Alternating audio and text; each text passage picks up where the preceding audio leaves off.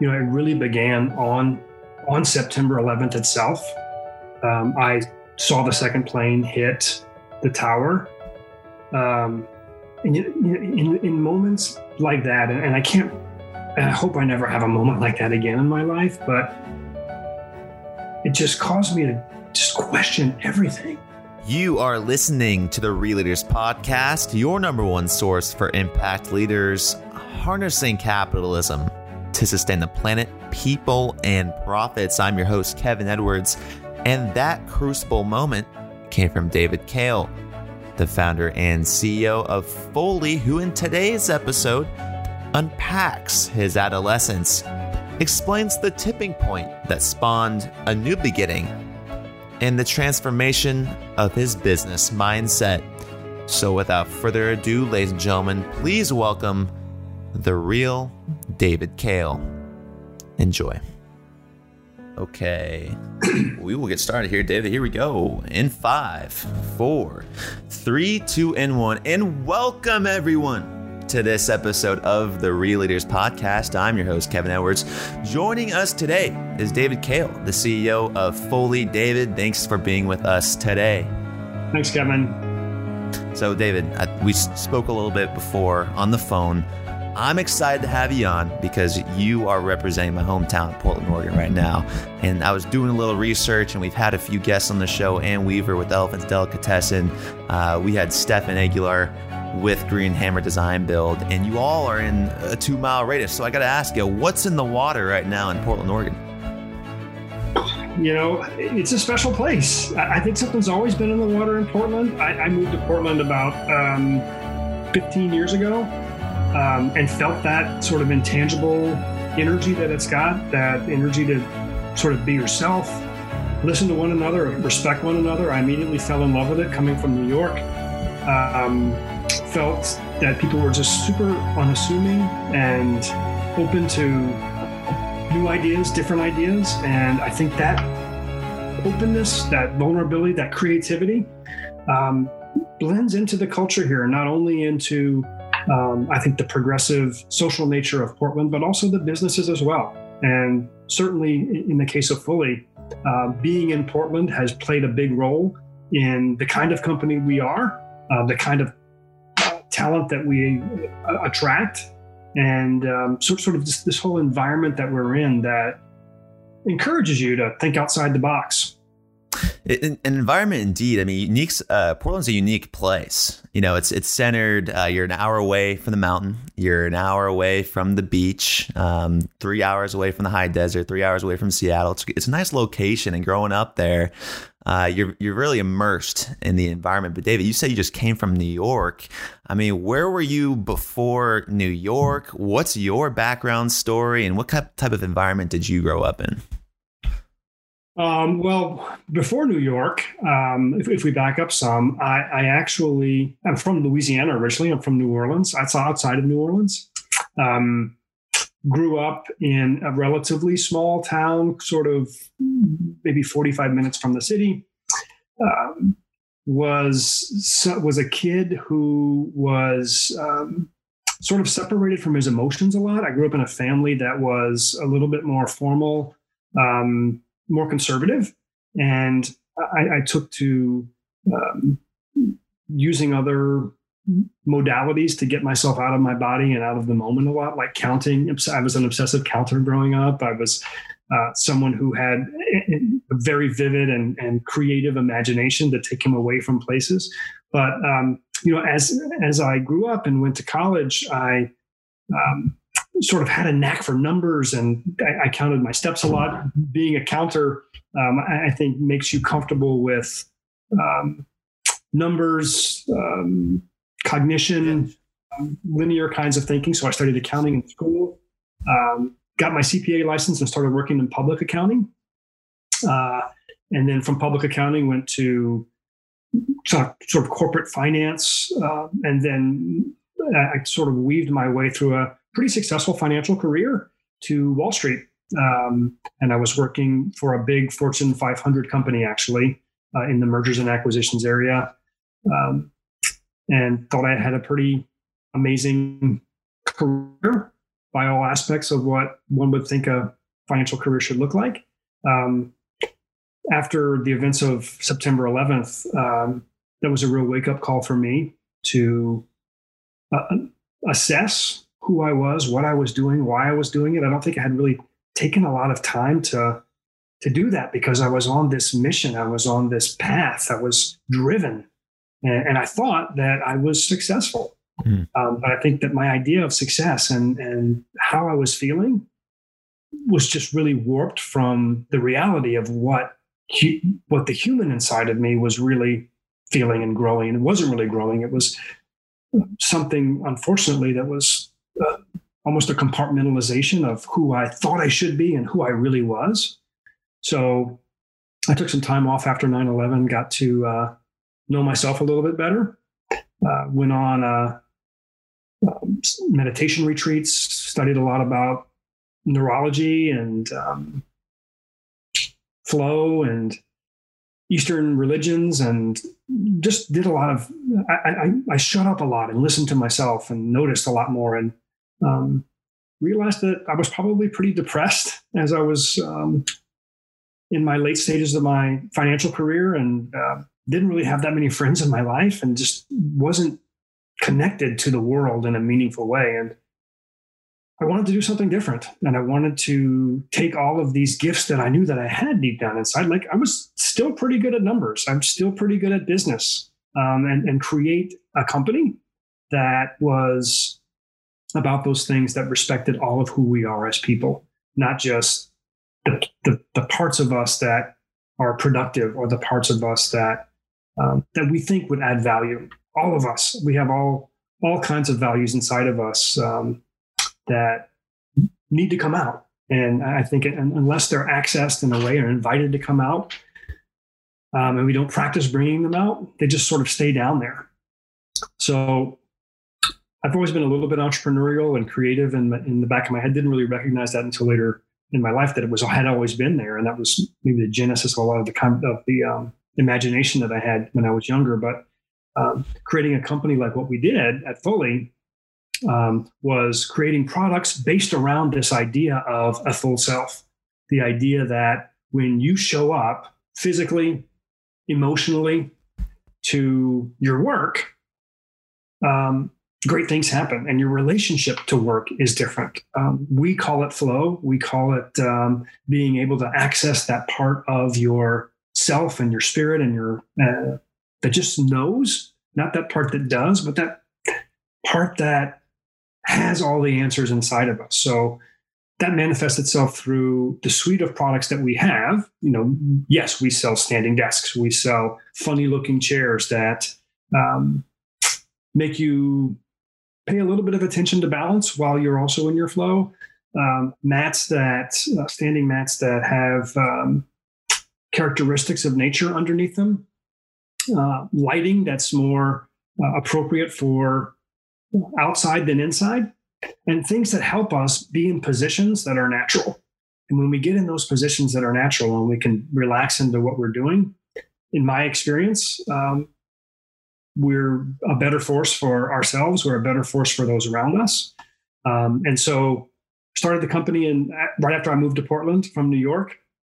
And gosh, that was 2006, Kevin. And over these past 14 years have built a business that is not only about bringing about all of those things inside of us that are gifts that we can recognize, but growing a culture in our company that recognizes the gifts in one another. We practice a lot of empathy. We practice a lot of mindfulness. We certainly love to be able to lead with vulnerability and transparency in all that we do. But at the same time, recognizing that we have an opportunity and a responsibility to take care of all of the stakeholders around us as well, which you might know that we're a part of the B Corp movement, believe really strongly in this idea that businesses have a responsibility to make the world better. Not only individually as people do we have that responsibility, but even more so the kinds of power in these days that corporations have. We believe that we should take care of those stakeholders like they were part of our family, our communities, Mother Earth, our employees. So being a leader in the B Corp movement as well is something that's in our DNA. And so fast forward to this day in 2020, we're now a business that's part of a bigger company. And we can talk about that process if you want as well, because that's another thing about raising capital, realizing you need to raise capital in these environments. It's difficult to grow at the kind of pace that we have as a company without having outside capital come in. And that is really hard as a values-driven, mission-aligned organization. Making sure that capital also aligns with our values was a whole other podcast that we can do about that whole project of realizing you need money. How do we get the money? How do we kiss a lot of frogs to make sure we find the right prince? And on the other side of that, come out better than we were before. And we, through that process, found a great strategic partner called Knoll. They're a publicly traded company that's been in the furniture industry for a long time. They're not a B Corp right now, but certainly values aligned. And so in the summer of last year, we became part of Knoll, and our growth has continued really nicely ever since. Certainly spurred lately by what's happening in the world with COVID-19 and the work from home shift that has occurred recently. Our business has always been a little bit of business, B2B stuff. We do small workplaces for companies that are 100 employees or less, and we do a lot of work from home as well. So our business shifted to a whole bunch of work from home and very little in the business.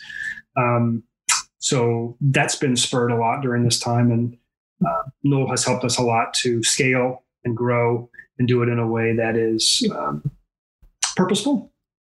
And so this year we find ourselves bigger than ever, with more opportunities than ever, but also with more challenges than ever, as we are in a world that is distributed and also in a world that is recognizing that racism is part of the systems that we've created to protect and serve and educate our people.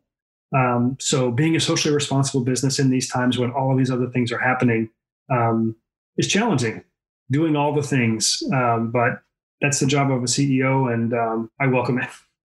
Well, David, this is I want to jump back to this really quick, because you just went on about kind of coming from Louisiana.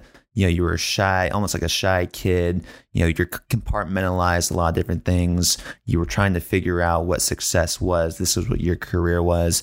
And then you reach this tipping point, a pressure point, a crucible after 9/11, 2001. Now, what I'm curious about isn't the success of the company, the fundraising of the company. What I'm most curious about right now is those 5 years from 2001 to 2006, when you had to figure out and search within yourself about what you wanted to do, and how you went from this reserved person who was counting numbers in New York City in the financial district to someone that moves to Portland, Oregon, and is now leading a company of about around 100 people who gets acquired by a Knoll. That's what I want to know, David. So in those 5 years, what was your pressure point? What was your tipping point? And what did you find within yourself that you trusted that you can start this company and move to Portland, Oregon, and grow it to a very successful organization? You're not going to ask the easy questions today, are you, Kevin? No, never. When I look back on that period, it really began on September 11th itself. I saw the second plane hit the tower. And in moments like that, and I hope I never have a moment like that again in my life, but it just caused me to just question everything. My sense of safety, my sense of the world around me. And I think that kind of humongous event was the inception of me being able to open up and really notice all of these things that I was feeling inside. As you mentioned, I was an expert at compartmentalizing my emotions, feeling something and then just pushing it back down, because if it wasn't something that was going to serve me, it didn't serve me and wasn't going to serve the world, or so I thought. And then on September 12th, the day after, in New York, there was the subways weren't running, the buses weren't running, the city was sort of at a standstill. And I walked to work, and walking to work that day, I think on September the 12th, was when things started to dislodge themselves inside of me. Normally when I walked to work, I would count the number of steps that I was taking in between blocks. I had this habit of counting how many times the don't walk sign would blink. And this morning was different when I walked to work. I wasn't counting. I was feeling, I was being. And rather than avoiding eye contact with those that I passed on the street, I was looking at people directly. Without fear. And maybe for the first time in my life on September the 12th, I was allowing people to look at me as I was walking along the street. And I felt it. I felt that connection. I shared something with all New Yorkers that day. It was an awful thing that we shared, that we had in common.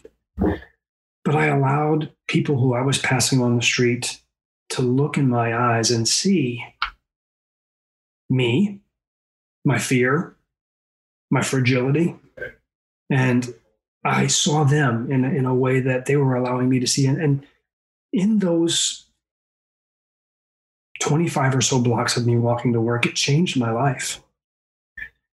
It gave me trust. It invited me to get deeper into who I was and notice that I have things inside of me that are gray and that I don't understand and that are part of who I am. And by the time I actually got to work that morning, I was crying.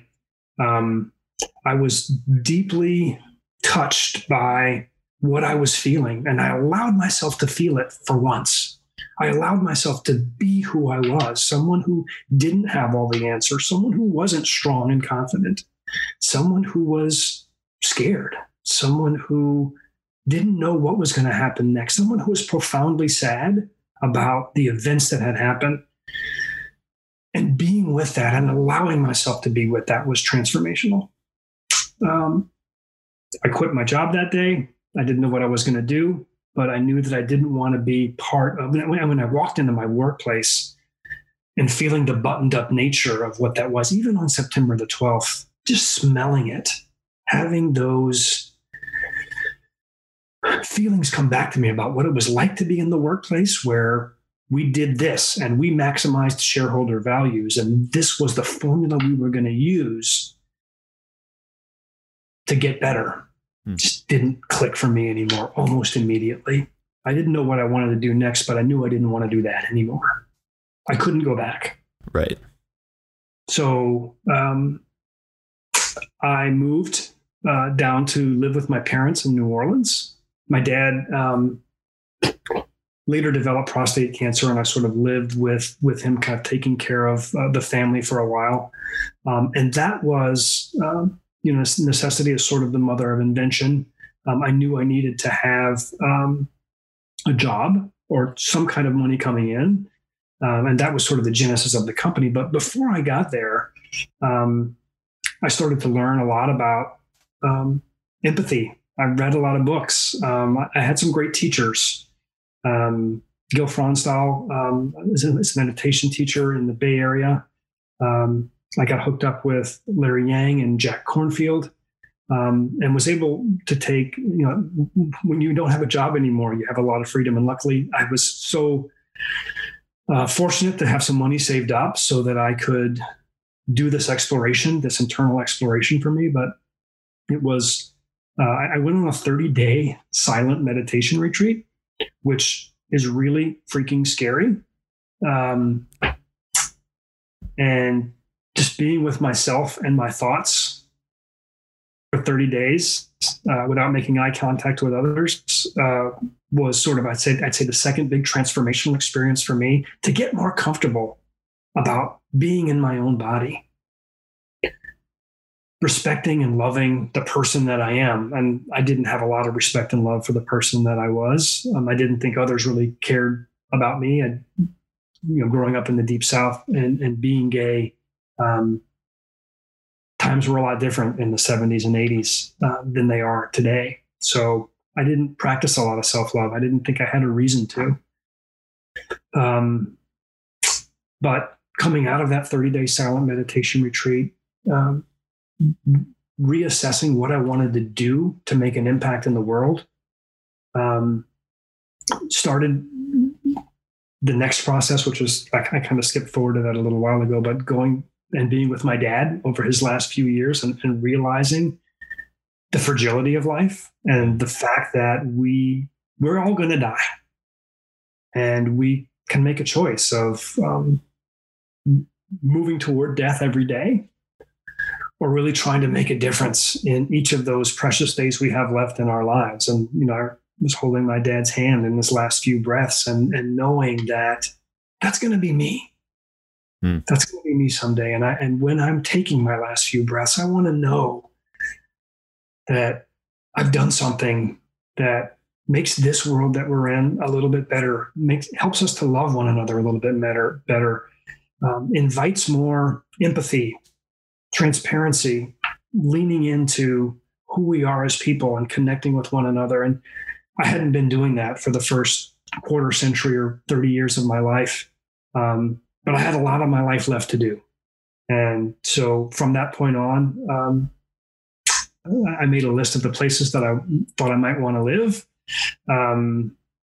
Chose Portland. Like any good accountant, I made a nice spreadsheet of, I think I might like this place. And I did the pluses and the minuses of all of those places. And I arrived to Portland, and I just realized right when I got off the plane, Kevin, this place feels right. There's something about this place. Now, given it was also August. Breathe that fresh air too, huh? If you've ever been in Portland in August, it's pretty close to paradise. It's not too hot. It's not too humid. You're pretty much guaranteed for sunshine. But more importantly than the beautiful weather, and as you mentioned, the geographic bounty that Northwest Oregon is, it was about the people too. I felt just a real ease of interacting with people. They felt really genuine. So that, as I had mentioned before, has been a really great ingredient, I would say, in the success of where my life has ended up, but certainly in our company of Fully as well. So that period between 2001 and 2005 was just a whole lot of self-discovery. I think a lot of acceptance of all of who I am and not trying to be something that I'm not. And inviting that in was just such a turning point for me, inviting in the fact that I have deep emotions.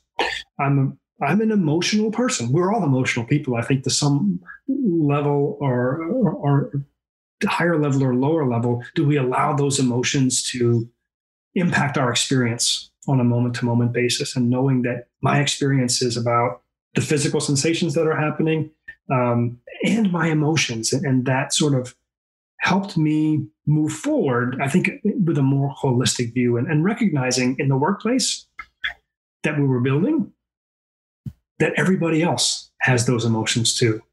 And recognizing that we all are coming from a different place and practicing a lot of empathy around each of our individual experiences, I think has helped us all be more connected to one another.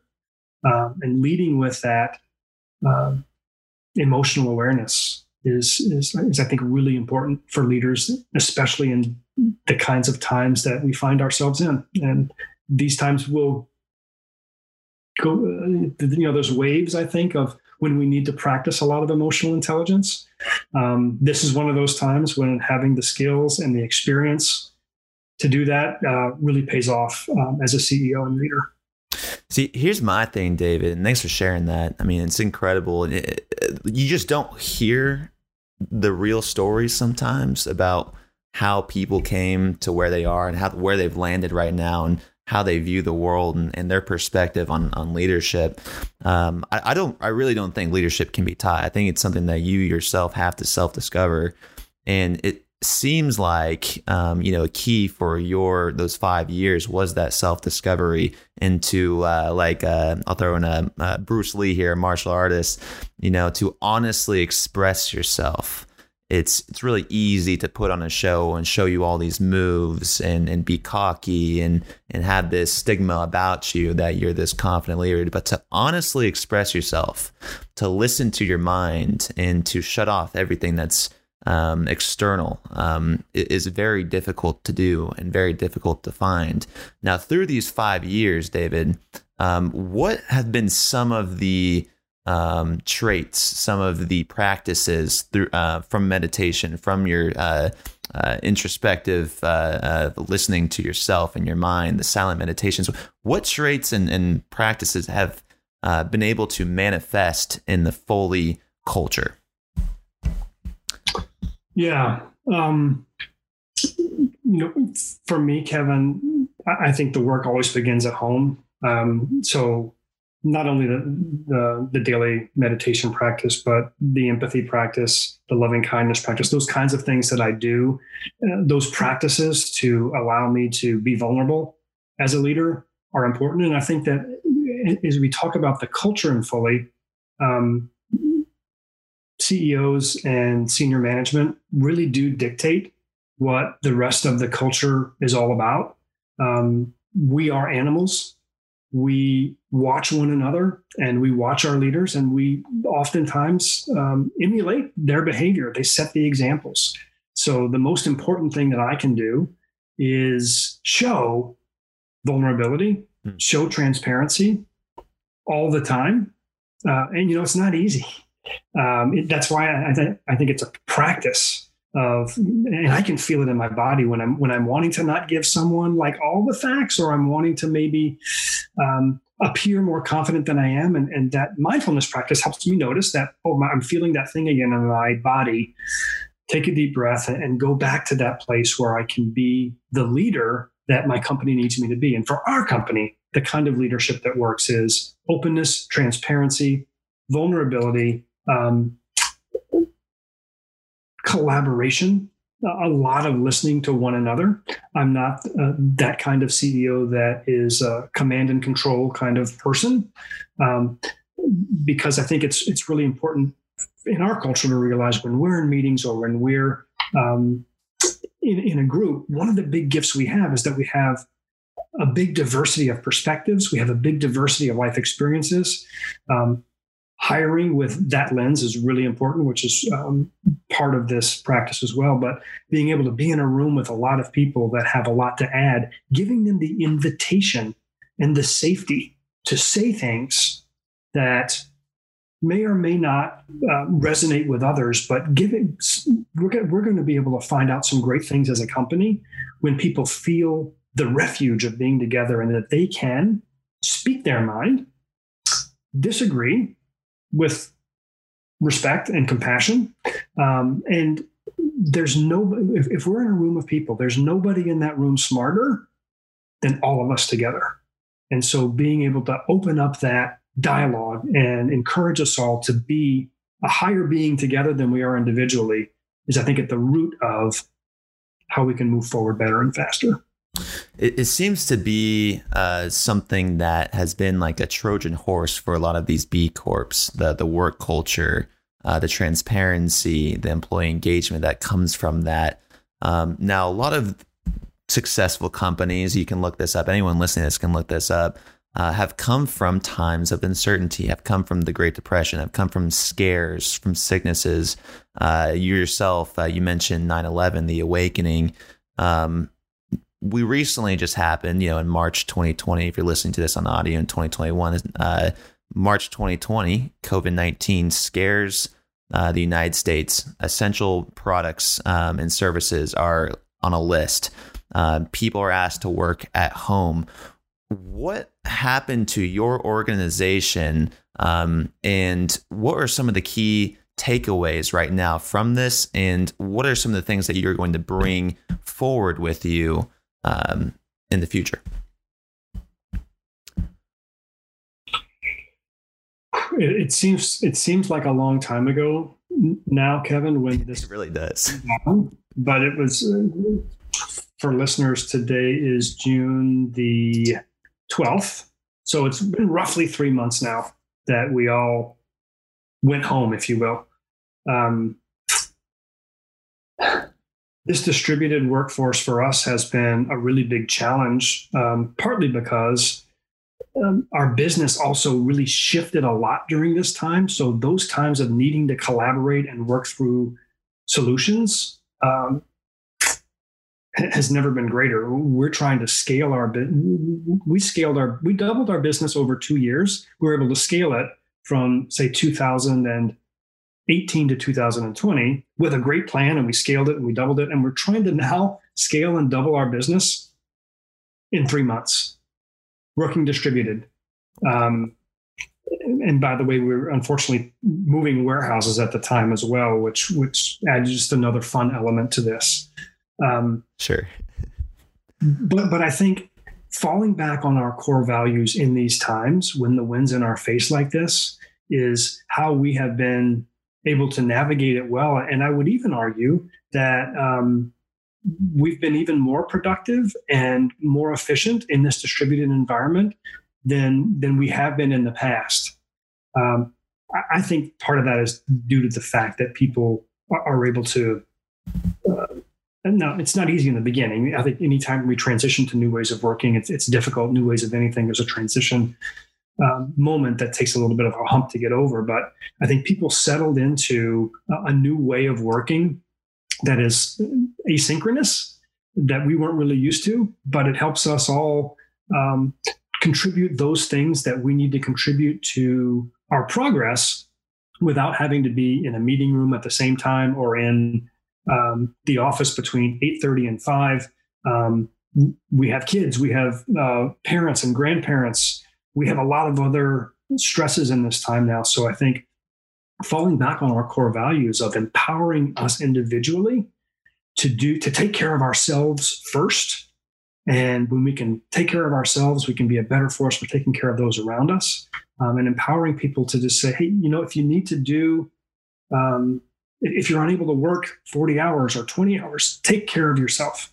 Do what you need to do. And then I think people have that strong connection to a culture like ours and feel responsible and want to be part of the solution as well. And they find a way to get their work done to get us to where we are. So, on the other side of this, we here in Portland are just getting into the phase 1 return.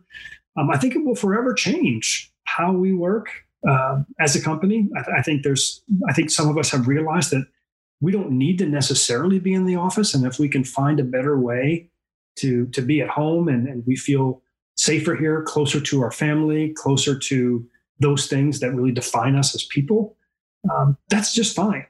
So we're going to continue to have an open mind and a curiosity on the other side of this. But my sense is that people are going to move into different ways of working individually and on teams that best suit themselves rather than best suit what we think the needs of our company have been, which have been, hey, you come to work and we can collaborate together in person. But we're realizing we don't have to do that. So I think that we're still really open and curious as to what it's going to look like on the other side, but all options are on the table. It seems, we hear this time and time again. It seems you mentioned the wind sail example and following, like a moral compass, a North Star. These values have been able to stabilize that turbulence, if you will. Now, you also mentioned earlier in the show, it's setting the example. Us as managers can exemplify things that we want our employees to follow and adapt. Now, when working distributed and growing as a company, do you feel that you can still do this in a way that's remotely? And what are some of the challenges with making sure everyone's on the same page as you continue to grow and grow and grow? Whew, we're still figuring all that stuff out, Kevin. But I'll tell you what's working for us is I think when we're all apart, it certainly makes it a lot more difficult to collaborate, to communicate in general. So our senior leadership team has a daily call where we get together now and we talk through what's happening, what we're hearing, and how we can best keep all of our employees informed about how things are going. But more equally importantly, I would say, is how do we maintain the social culture of our company while we're far away? Because one of our biggest assets as a company is the unique and I think really strong culture that we have of taking care of one another, being there for one another, and feeling that we're better together. So some of the things we've done is we created, if I don't see another Zoom room on the other side of this pandemic, it will be just fine with me. But we created a virtual water cooler for people to have those connections to just kind of bounce in whenever they want, every once in a while. And some people actually tend to leave their that virtual water cooler room open a lot. And it's a way for them to still stay connected in other human ways with their coworkers. So there's both the leadership strategic side of things, staying connected on that level, but equally importantly, I think having people feel that they're still part of a team that is together, but also struggling in our own individual ways has been important. And I would also say that, in the terms of the teamworks that are happening too, there are opportunities for us to get together in parks occasionally, just sort of like, for example, on our product development team, seeing and touching and feeling products is important. So being able to do things differently, try things that we wouldn't normally do. I mean, I would never thought that we'd be reviewing our new chair in Selwood Park, but these are kind of these are sort of the things that we have to do in these kinds of times. And I think also just communicating a lot with the team, having monthly all hands meetings where people can hear from me, hear from our president, Craig Thomas, and have the opportunity to just share and ask questions and feel connected to senior leadership as well during those times, I think is important. Now, David, I read a study before COVID that certified B corporations were more likely to have high growth during recession or times of uncertainty. Now, you mentioned earlier on the show you were acquired by Knoll. I'm just curious, why did they feel comfortable with acquiring a certified B corporation? Have they felt and been able to work with you all to expand your own principles? How does this work? And what are a few things that you are doing to help out Knoll as a subsidiary? Well, Knoll is, for those folks who don't know about Knoll, it's Knoll.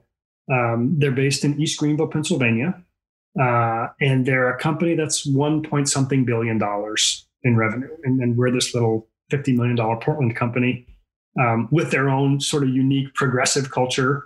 And they're a company that's been around for 80 or 90 years. So I think in the strategic way, they saw us as a great complement to their core business of office furniture sold through dealers to architects and designers on big projects. And ours is online, e-commerce, direct, small companies and work from home employees. So from a strategic fit, it worked really nicely. The B Corp values and our culture are something that's really, I think, calling yourself a B Corp or calling yourself a purpose-driven company is something that's sort of new to Knoll. So that has been a great process for us. Andrew Kogan, their CEO, is phenomenal, heart-driven leader who I think has always thought in these terms, but wasn't really as familiar with the B Corp movement and with using business as a force for good as part of our articles of incorporation and DNA. Not only are we a certified B Corp, we're an Oregon benefit corporation as well. So it's been an amazing and fun journey for us, Kevin. We had a lot of options on how to move forward with the capital raise. We could have gone with a values aligned family office. We could have gone with an impact private equity group. But I feel like being part of a big furniture company that's one of the big four in terms of the office furniture industry was a way for us to infiltrate our B Corp values in a way that I think could be much more impactful. So the journey since the acquisition has been really fantastic. We recognize that our cultures are really different, and we're learning a lot from one another. And I think that we've been able to, for example, leverage off of a lot of the scale they have in purchasing and in human resources and things like that. But we've also been able to infiltrate their culture as it relates to things like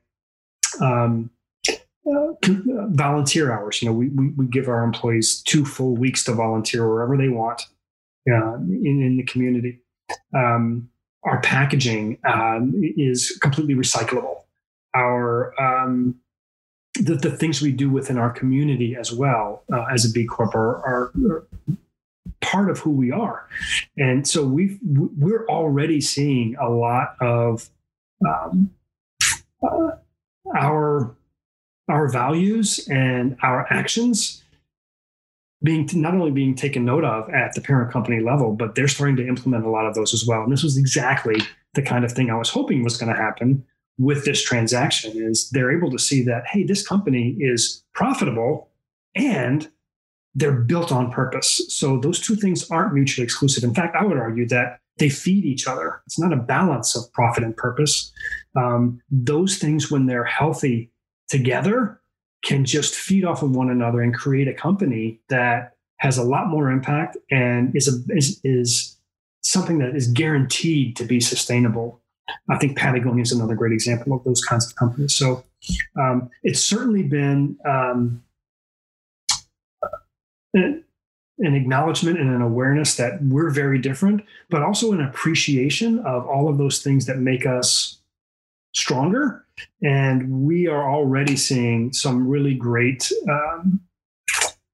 initiatives from our parent company in this area. And what's even greater is they call me a lot when there's a lot of big decisions to be happened that are going to happen, and to get my point of view on this. And so we have a seat at the table, and that's all we could ask for. And not only do we have that seat at the table, but they really listen to us. And I think that we're starting to affect not only this company in a more positive way, but the furniture industry in general, which hasn't historically been the best corporate citizen out there. Right. And just to kind of bring this full circle, we started with kind of the environment. And I think, the whole intention of Foley as well is creating an environment that one can thrive in, putting the humanity back in the business. And as you grow, as you profit more, it's able to have a larger impact on the work environment, on the employee satisfaction, the work culture that we've talked and dove so deep into today. Now, I am curious. Now, I know we have 8 minutes left, David, and I don't want to. I want to respect your time, and we can maybe dive into this a different day. But I want to touch on one thing that we did say we were going to touch on today, and that is these stipends. The idea that Foley was able to roll out in a time where workers and home and work furniture is not being sold to companies because their employees are now working at home. Maybe explain to our audience for this specific example, how a corporation or a company like yours, a certified B corporation like yours, was able to step in and deliver products to customers in a time of need. I think this is a really unique result of our relationship with Knoll. Knoll has a lot of Fortune 500 clients. Our client base historically, Kevin, has been that small accounting firm in Seattle, or a digital design agency in Philadelphia. Knoll's big clients are Bank of America and Disney and Google and huge companies. So when their workplace business really started to get affected by COVID-19, they realized that what's happening is that employees are still working. They're just not in the workplace anymore. And they need to be as geared up and outfitted to be able to bring their best work to their employer as possible, but from home. So Knoll, with all of their contacts with those big companies, and us with our contacts here in our community and others, went to those companies to say, hey, we can help you outfit your home office employees. Not only can we give you a unique discount code so that your employees can log in and get discounts on Foley.com, but we could also manage stipend programs for you so that you can take away all of the paperwork and each one of those employees having to do an expense report and submit it for approval, and it's approved and they get a check cut to the employee. So taking off all of that administrative burden by creating an application that an employer was able to give their employees unique discount codes that would automatically create stipends for them. So when they logged in and added things to their cart, maybe they were going to get a height adjustable desk or a better chair for their old desk that they inherited from their grandfather, but they would be able to add things to their cart and check out. And then the employer would give them a stipend up to a certain amount. And then we would just bill that employer at the end of the month.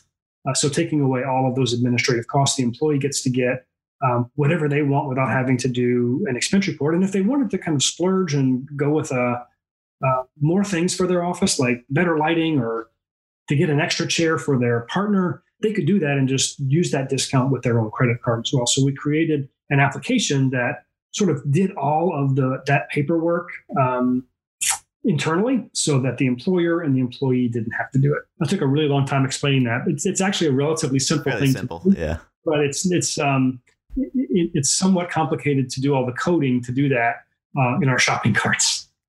No doubt. Well, David, being adaptive has been a trait that has been very apparent throughout this entire episode. And when you work with nature, when you work and have some introspection, you were able to move around the obstacles, go through the obstacles, and understand that's truly the way to profitability, to growth, to success, to happiness. So to bring this full circle, to wrap this up, David, we've been talking about leadership this entire time. David, to you, what is your definition of a real leader? I think my definition, based on hearing myself talk this entire 40 minutes or however long we've been talking here, Kevin, is to be vulnerable and to be curious. I think our culture, specifically in this country, has given a lot of props to bold, confident leadership. And I think there's a place for that. But I think knowing that we don't have all of the answers is really important. And communicating that we don't have all of the answers is really important. David, thank you so much for coming on this episode of the Real Leaders Podcast from the hometown of Portland, Oregon. And as they say in Portland, Oregon, we like to keep it weird. And for David Kale, I'm Kevin Edwards, asking you to go out there, be vulnerable, be curious, keep it weird, and always, folks, keep it real. David, thanks for your time today. Thanks, Kevin. All right, good people. And thank you for tuning into this episode today of the Real Leaders Podcast with David Kale. We hope you enjoyed it as much as we did. And if there's one thing we ask you to do today, is if you want to take the next step to becoming a real leader, go online to real-leaders.com/subscribe and get the stories that aren't on this podcast. Get the messages, the blueprints, the tactics to becoming the ultimate real leader. All you got to do is go online to real-leaders.com/subscribe, enter in coupon code podcast25, and you will get your first magazine for free with a 1-year subscription. For all the visual learners out there, we are continuing to put these interviews up onto our YouTube channel, this interview as well. All you got to do is go online to YouTube, type in Real Leaders Magazine, hit the subscribe button to get notified of all of these releases with real leaders like David Kale. That's it for me. Thanks for tuning into this episode of the Real Leaders Podcast. And always, folks, keep it real.